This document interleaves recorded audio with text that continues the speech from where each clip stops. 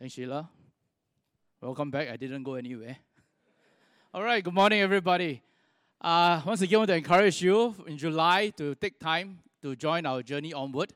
It's 1 hour after service.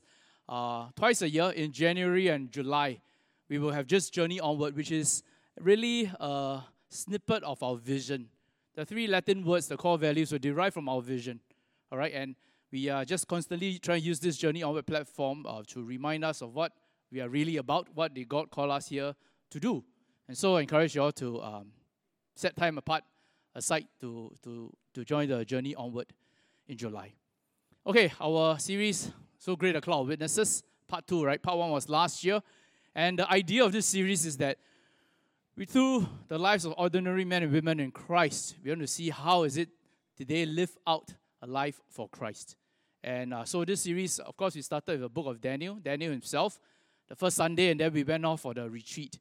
The retreat videos are on the YouTube, and so if you missed it, I encourage you to go and listen. We have had many feedbacks during this retreat that the messages were good, and so it's online. Go ahead and go view it. Secondly, every series we also include a woman, right? From Pastor Goffin, she preached on Fanny Crosby. Because when we look at the church, the history of the church, especially early church, many of those who were used by God to build the church were women. And they played a big role in the formation of the church. Apart from that, every series I also make sure to include an Asian. Last year was John Song. This year we talked about Wang Mingdao. To realize that really our faith is a global faith and how God has been using the Asians really to bring about a revival in recent times. In fact, now we look at the last 10, 20 years where God is working is in the Middle East.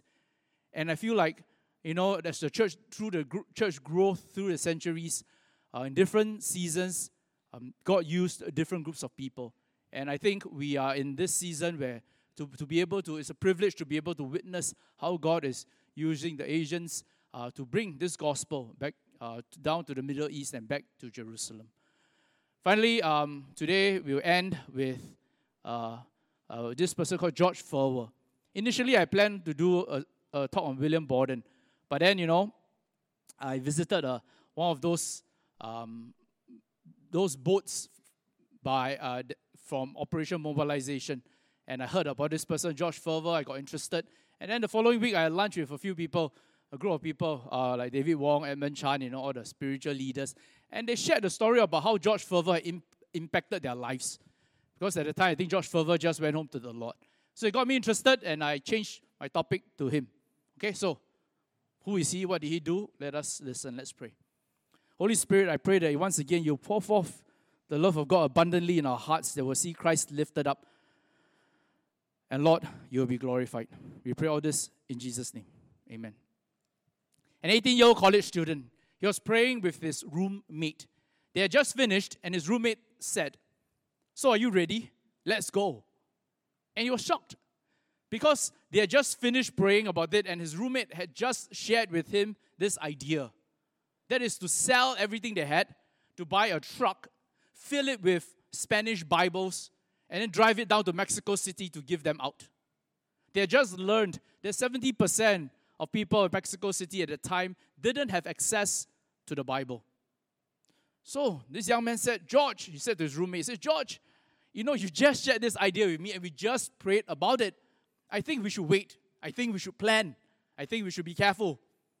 But George Furwer replied, he says, "Why should we wait? We see this need and we know that we can fulfill this need. So we should go ahead." George Furwer, he later went on to start this organization called Operation Mobilization, one of the most influential organizations in the 20th century for Christ. If we include long-term missionaries, short-term missionaries, in their period of time, they sent out the most missionaries. Furwer says, we who have Christ's eternal life need to throw away our own lives. The only time he felt comfortable was when he was stepping out of his comfort zone. The only time he felt secured was when he was risking everything for Christ. And one of his ideas was what I shared, these gospel ships. Logos Hope is a smaller one. They would go to different countries, dock there, sell books, and give out the Bible. And Logos Hope was in Singapore recently, I think a month ago. So I brought my kids to go up the ship to take a look. And after they got up, they looked at me suspiciously and they asked, "Dad, are you trying to brainwash us to become missionaries?" Now, how would you answer? Actually, my children, quite bad because I always confuse them. So I says, "No, I'm waiting for you to buy me a big mansion. I want you to be a millionaire, not a missionary. Wrong M. And then they were a bit shocked. They said, "Oh, okay, so, that's what you want." What I didn't tell them is that actually when my wife was pregnant with them, we had already put them on the altar for God, But I think all of us ought to put our children on the altar, right? It's not that we wanted to be missionaries or pastors, but actually our children, they don't belong to us. We are just stewards. Anyway, George Furwer, this international director of IFES, International Fellowship of Evangelical Students, said this of him. Says, in terms of the sheer range of activities and agencies and leaders it spawned, I think OM is unparalleled. Thanks, Zoe. And I think George is the preeminent North American missionary statesman in the last 60 years. He has had a remarkable ministry. She wants to be put on the altar, okay, Gladys? So remember, do that. All right, so this was George Furwer. But why? Why was he able to impact so many people for Christ? Why was he able to live a poured-out life? That is what I would like us to consider today. From Matthew 26, verse 6 to 13, we'll see two responses or attitudes towards Christ. Secondly, Jesus' response to the situation. And finally, our choice today. Two responses to Jesus, but more importantly, what was Jesus' response? And finally, our response for today. Verse 6, it says, "Now when Jesus was in Bethany, at the home of Simon the leper, a woman came to him with an alabaster vial of a very costly perfume, and she poured it on his head as he reclined at the table." Why did she do this? Who was she? But the disciples were indignant when they saw this and said, "Why this waste? For this perfume might have been sold for a high price and then money given to the poor." The disciples, plural, not one, a few of them, or maybe all of them, I don't know. But many of them, they were indignant and said, why so wasteful? Why did they respond like that? The Gospel of John gives us more details. Jesus, therefore, 6 days before the Passover, came to Bethany, where Lazarus was, whom Jesus had raised from the dead. So they made him a supper there. Martha was serving, but Lazarus was one of those reclining at the table with him. Clearly, Lazarus' family knows Simon the leper, and so they were helping out in this meal. Mary then took a pound of very costly perfume of pure nard and anointed the feet of Jesus and wiped his feet with her hair. And the house was filled with the fragrance of the perfume. And so the person that anointed Jesus was Mary. Then Judas Iscariot, one of the disciples who was intending to betray him, said, "Why was this perfume not sold for 300 denarii and given to the poor people?" So earlier we see a lot of the disciples were indignant, say, "Why waste?" But out of them, there was this one, Judas, the one that was going to betray Jesus, say, "Why do this?" He said this not because he was concerned for the poor, but because he was a thief. And as he had the money box, he used to pilfer what was put in it. I guess Judas was probably more educated. He was more financially savvy. So he took care of the money box and he was stealing from it. And so he was not because he was concerned for the poor, but it affected him. And how much did the perfume cost? 300 denarii. That's the cost of one slave, the cost to buy a slave, or the average yearly wage of ordinary worker. 1 year of your salary. Okay, so it's expensive perfume. Now, what was Mary doing? What did this perfume represent? At the time, as a woman, to have security or some position or recognition, you have to get married. Not only have to get married, then you have to have children. So this perfume was not ordinary perfume they used to anoint their guests. It was an expensive kind, the kind that they would keep for their dowry, which means Mary was giving up everything, her life to Jesus. The perfume represented all her hopes, security, and her future. She was willing to break it and pour it on Jesus. Why? Why did she do this? We often hear that Mary would sit at the feet of Jesus. What was she doing at the feet of Jesus? There was a Jewish saying at the time, let your house be a meeting place for the rabbis and cover yourself in the dust of their feet and drink in their words thirstily. Because they don't wear covered shoes everywhere they walked, by the time they go to a house, it'll be covered with dust. And so when you sit at the feet of the rabbi and cover yourself in their dust, you're listening to their teaching, you're obeying their teaching.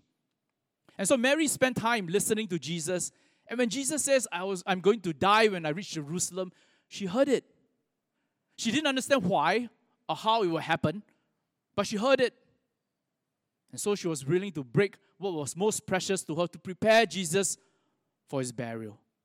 But what about his disciples? They followed Jesus for 3.5 years.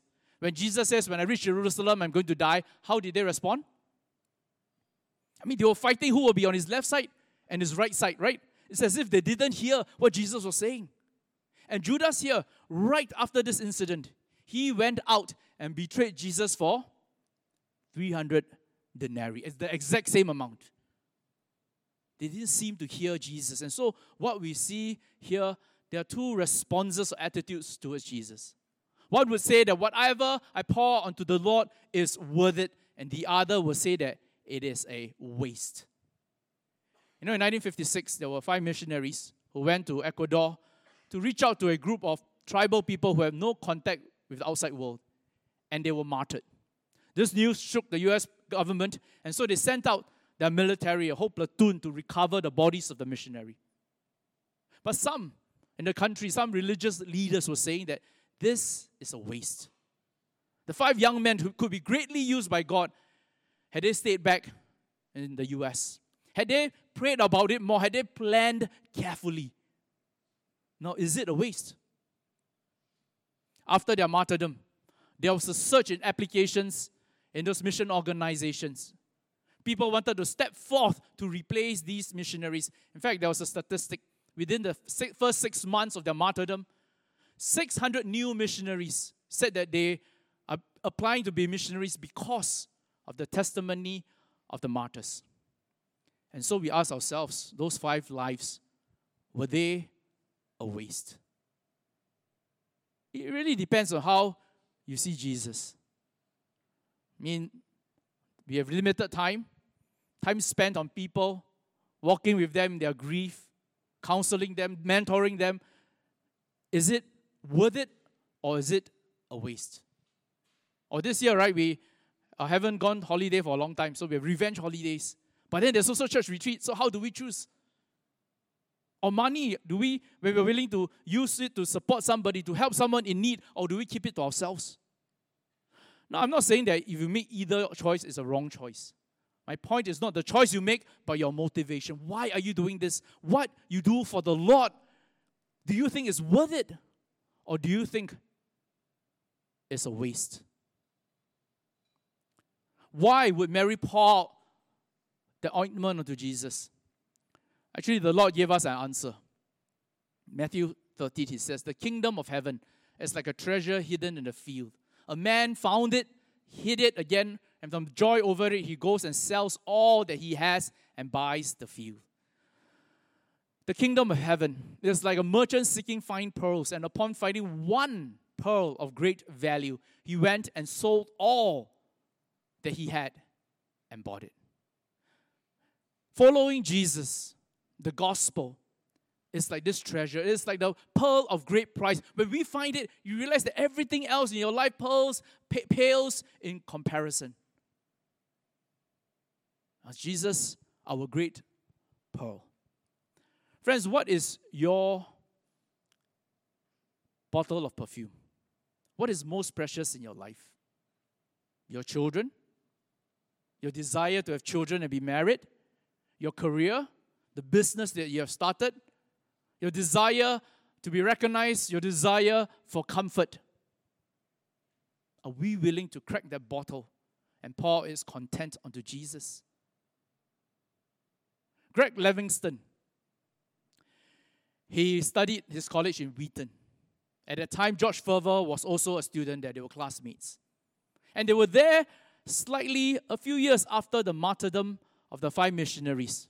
A number of them, including Jim Elliot, Nate Saint, and McCarley, were graduates of Wheaton. And so Livingston shared. I said during those years, there was this wave of missions. Many people were stepping forward. But for me, missions is a foreign idea. It's for someone else to do. My only ambition is to become a successful attorney. But one afternoon, I had nothing to do. Someone invited me to a little gathering. And I thought, these are Christian gatherings. There are usually food, like pizza and drinks. And being a poor student, I wanted to have free drinks and food. So I went, and there was no drink, no food. It was just a bunch of people crammed in that room, praying over a world map mounted on the wall. They were praying for God to raise laborers to send out to these countries. Then a young, skinny man walked towards me, and I thought, this must be George Ferber. I've long heard about his reputation. So I stuck out my hand to give him a handshake, but instead, he poked my chest with his fingers, and he asked me, which country are you praying for? He growled. I was shocked, and I panicked, and I whispered, what leftovers do you have? And he thundered. He says, well, you can pray for Libya.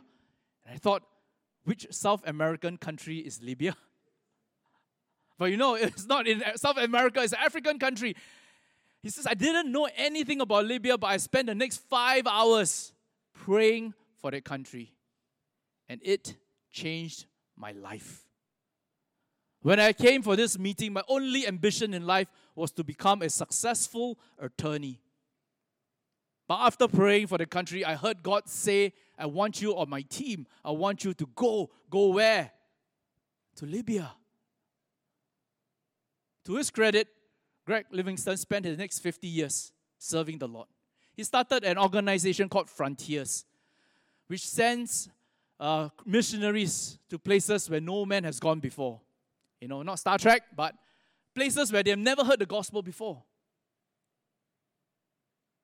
Why was George Ferber able to impact his life? He said, I spent one day with Ferber and he changed my one life.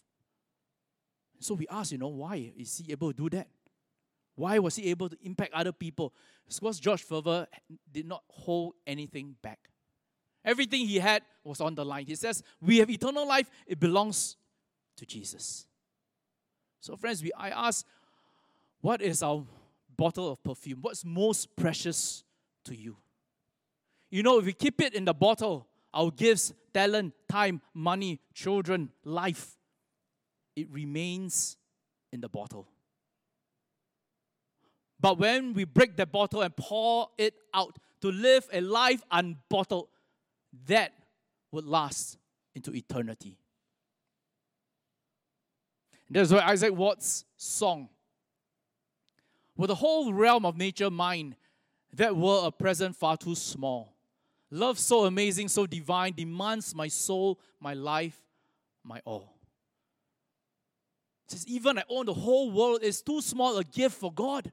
Because His love is so amazing and divine, I need to give Him everything. And it's not about becoming missionaries or leading great organizations. It's about impacting the people God has placed around us. Understanding what God has given us and pouring out onto others to live a life unbottled. There are two responses to Jesus. I think but what's more important is how did Jesus respond to them or to the situation. Verse 10. But Jesus, aware of what they were thinking, said to them, why do you bother this woman? For she has done a good deed. Then He gives us 3 reasons why what she did was good. For you always have the poor with you, but you do not always have me. Now, Jesus is not saying the poor is not important. In Deuteronomy, the Bible says, for the poor will never cease to be in the land. Therefore, I command you, saying, you shall freely open your hand to your brother and your needy and the poor in your land. Means there will always be poor people in this land, and you must be generous to them. So Jesus is not saying the poor is not important. He's pointing out to the fact that in the time in history, something unique is happening. Jesus was not going to be there always. And he asked them, did you listen carefully? She says, when she poured out this perfume for my body, she did it to prepare me for burial. Truly I say to you, wherever this gospel is preached in the whole world, what this woman has done will also be spoken of her in her memory of her. Till today, 2,000 years later, we're still talking about it. Mary spent time at the feet of Jesus and she heard him. She heard him say, tomorrow I'm going to Jerusalem. At Jerusalem, I will die. She didn't understand. How can it be? But she broke what was most precious to her. She obeyed. She responded to Jesus. You know, friends, there are many good things we can do with our lives. But what is the one thing God is asking you to do? Do you know him well enough to hear his voice? Do you know him well enough to know what pleases him and we are willing to respond? Because we just don't just want to do good things. We want to do God things. We want to know what God, to discern what he wants us to do, and we want to respond. Why is it, Jesus says, wherever the gospel is preached, we will learn of what this woman has done? What did Mary do? She anointed Jesus, right? Who gets anointed in the Old Testament? Who do they anoint? High priest, the kings. Okay, to say that I anoint this person and they are set apart for God. And the smell, the aroma is like their crown. After they leave that place, you still can smell that person. Okay, and the scripture tells us in Psalms, to the king, when a person becomes a king, it says, you love righteousness, hated wickedness, therefore God, your God, has anointed you with the oil of joy. And every king, they will anoint. The word anointed, Mashiach, Messiah, translated to Greek is Christos. That's where we get the word Christ. So when they anointed Jesus, or rather this act of anointing the king, they were waiting for the ultimate person who will be anointed. That is Jesus. And so when Solomon became king, Zadok the priest, Nathan the prophet, all these people, they brought Solomon riding on King David's mule. Right? Not a horse, a mule. Brought him to Gihon. Zadok the priest took a horn of oil from the tent and anointed Solomon. And they blew the trumpet. All people say, long live King Solomon. You know, Jesus went through this too, right? When he went to Jerusalem. The next day, a crowd who had come to feast, when they heard Jesus was coming to Jerusalem, took the branches of palm trees, went out to meet, and began to shout, Hosanna, blessed is he who comes in the name of the Lord, even the King of Israel. Jesus finding a young donkey, a mule, sat on it as it is written, fear not, daughter of Zion, behold, your king is coming seated on a donkey's coat. Zion is, of course, Jerusalem. It's exactly what they did to Solomon. Exactly what happens to a king. They anoint them, they ride the donkey into Jerusalem, and people praise them. When did Jesus get anointed? The verses before, the night before in Bethany, right? Which means the rest of the week in Jerusalem, wherever Jesus went, they could smell the aroma. You know how the smell sticks? A few weeks ago, the pastoral team, we went to Langkawi for a retreat. Okay, and then this afternoon, there was a break. After we came back, one person shared, you know, that massage place across the street from a hotel is very good. Right, so we said, really? So we went a few of us went, right, and checked, when do they have open slots? And the next open slot they had was 11 o'clock at night. They closed at 1. I was thinking, what kind of shop is this, you know? Massage parlor closed so late. So I was a bit concerned, but there were a few of us, and all of them were signing up. So my wife and I decided to put our names, then we'll come back at 11. But the rest of the afternoon, we were a bit concerned. I mean, the last time we had massage was 20 years ago, during our honeymoon, you know. And I didn't want to go, but since everybody was going, I said, okay, let's go and try. Okay, so at 11, we went, and it was really dark. And there was one person and the two of us, so we said, should we go in? And then the rest of them came, so okay, we all went in, right? And then they brought us to this room. There were just several beds and curtains. And then there were a few men and women, and I thought, wow, what if later a lady come and massage me? I think if a lady comes, I say, no, I don't want that, I quickly go, okay? But thankfully, it was a guy, so he brought me into that bed, there were a few beds, and just pulled up the curtains, you know, which means that we can actually hear each other, you know. And then the guy said, take off your clothes. I was like, huh? What clothes? Can I keep my shirt on, you know? But thankfully, I could actually keep my shorts on. So I lay down on the bed. Then he started massaging. Wow, when the first time when I was like, I'm going to call mother. It's like, God or something. But I realized if I make a sound, everybody else, all my colleagues can hear. So very paiseh, right? It's like, I try to hold it back. Then I quickly just motioned to him, can you please soften, okay? And I regretted because when I softened, the rest of it, he was just tickling me for the next hour. Okay, finish. He said, okay, finish. I said, like that lah. Then I have to pull on my shirt because we walk across the road, right? I went back to my room. The first thing I did, you know what? Take a shower. Because you're oily and there's smell. I don't like those smell, you know. I showered once, but I was still oily. Showered twice, it was still oily. Showered a third time and the smell was still there. But I cannot shower anymore. Want to save the world, right? Don't waste water. But I already scrubbed my skin so hard. So no choice. I went to bed. The next morning still have a bit of smell. You know, in the time of Jesus, they had no showers. And that perfume used is not like the massage, you know, like $30. That perfume is worth 1 year's salary. And so the smell stuck with Jesus for the rest of the week. Wherever he went in Jerusalem, he brought the aroma of the king. Which means a few days later, in the Garden of Gethsemane, when the soldiers came to arrest him, in the darkness, they could smell him even before they saw him. To remind them that the person you are unjustly arresting is the one you have anointed and hailed Hosanna. When he stood before the high priest in their kangaroo trial in the middle of the night, they could smell him to remind them the person you're unjustly trying is the Messiah.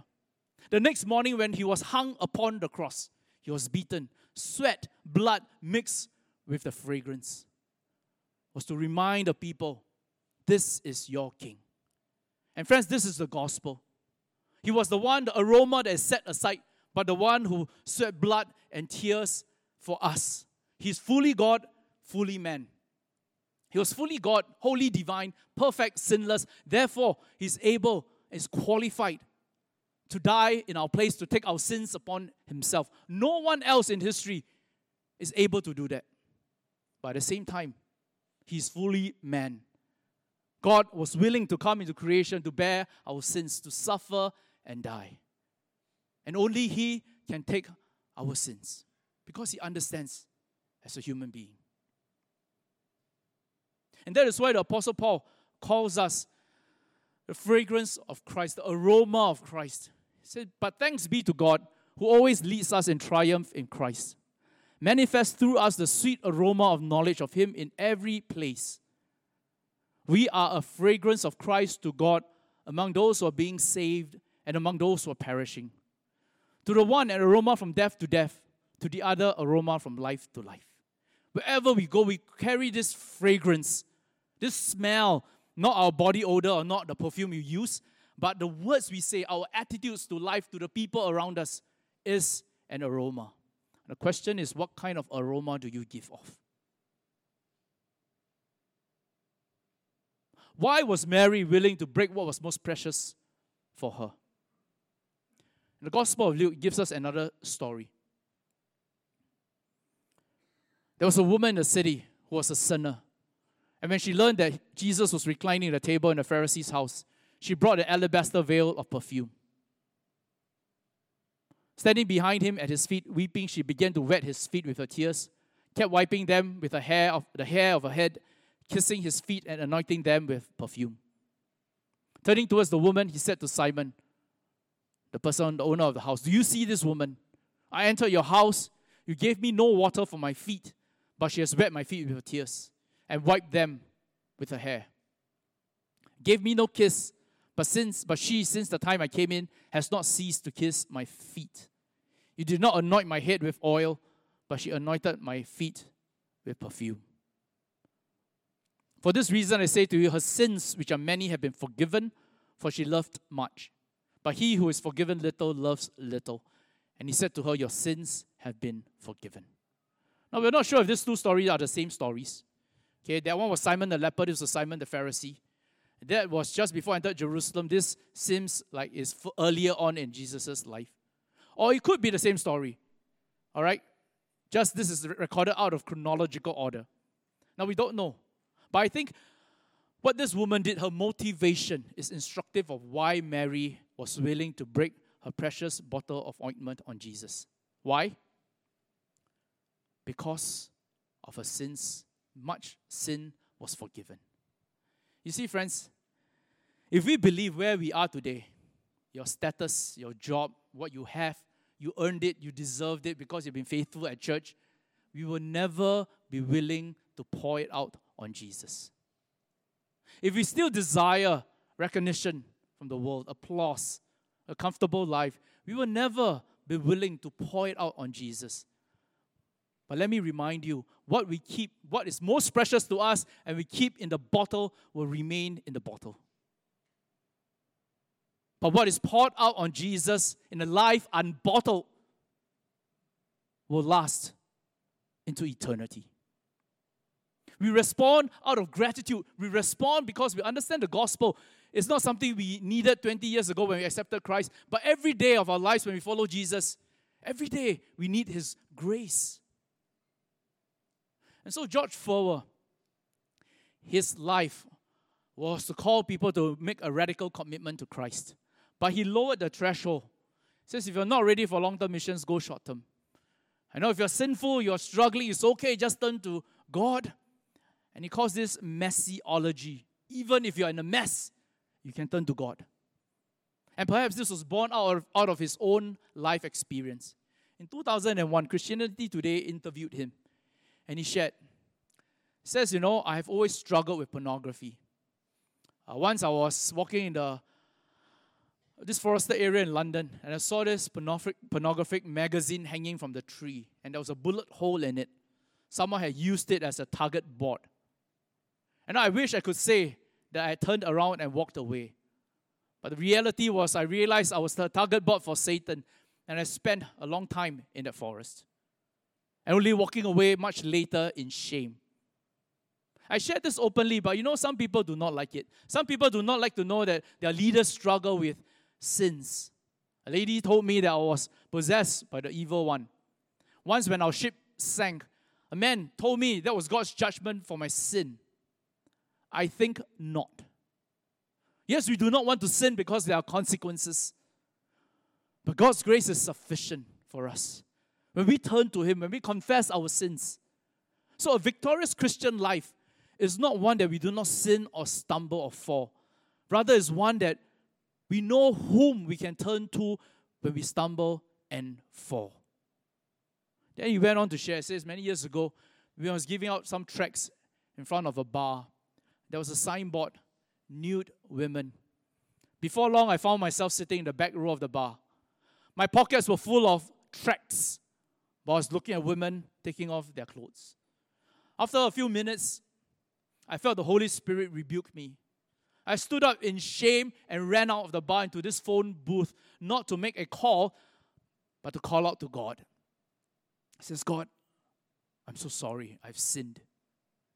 Forgive me. And while I don't feel that I can be forgiven, I take it by faith what your word have said. That if we confess our sins, you are faithful and just to forgive us of our sins and cleanse us of all unrighteousness. He said, he spent a long time praying. Finally, he stepped out of the booth. He says, well, I believe God has forgiven me, but I felt that He could not use me. Satan was condemning me, that God cannot use someone like me. At that time, a stranger, walked up to me. I thought he was going to borrow money from me.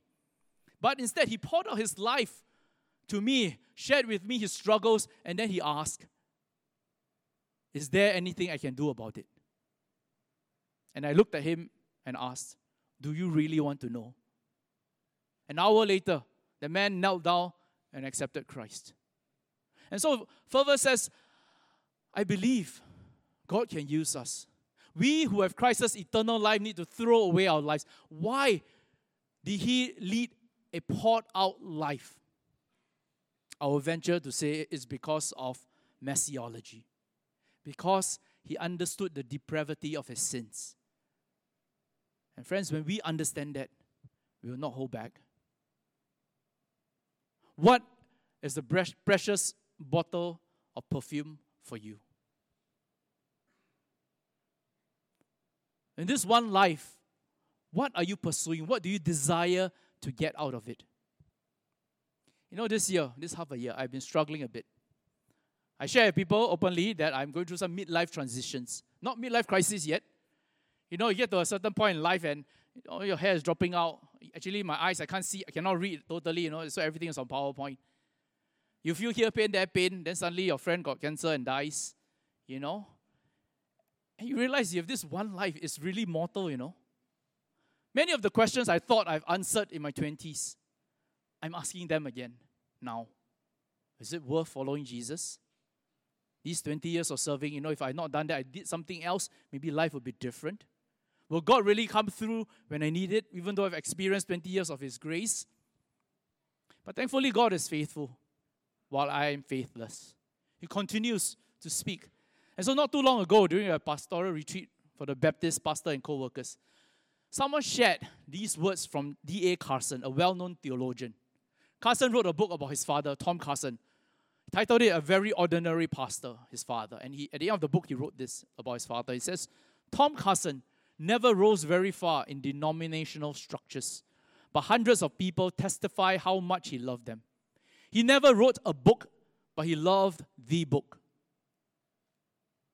He was never wealthy or powerful, but he kept growing as a Christian. Yesterday's grace was never enough. He was not a far-sighted visionary, but he looked forward to eternity. He was not a gifted administrator, but there's no text that says, by this shall all men know that you are my disciples, if you are good administrators. His journals have been many, many entries bathed in tears of contrition. But his children and his grandchildren remember his laughter. Only rarely did he break through his pattern of reserve and speak deeply and intimately with his children, but he modeled Christian virtues to them.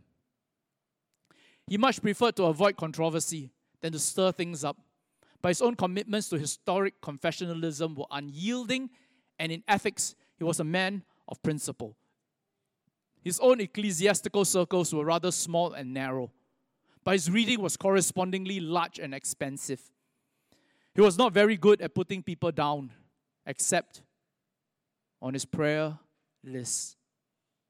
When he died, there was no crowds outside the hospital, no editorial comments in the papers, no announcements on the television, no mention in Parliament, no attention paid by the nation. But in his hospital room, there was no one by his bedside. There was only the quiet hiss of oxygen vainly venting because he had stopped breathing and would never need it again. But on the other side, all the trumpets sounded. Dad won entrance to the only throne room that matters, not because he was a good man or a great man. He was, after all, a most ordinary pastor.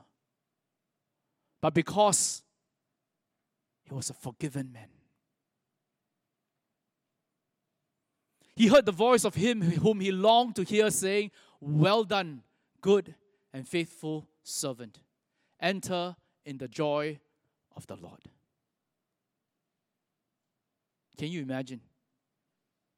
We pour out what is most precious to us onto the Lord. And one day when we stand before Him and we hear Him say, "Well done." Let us pray.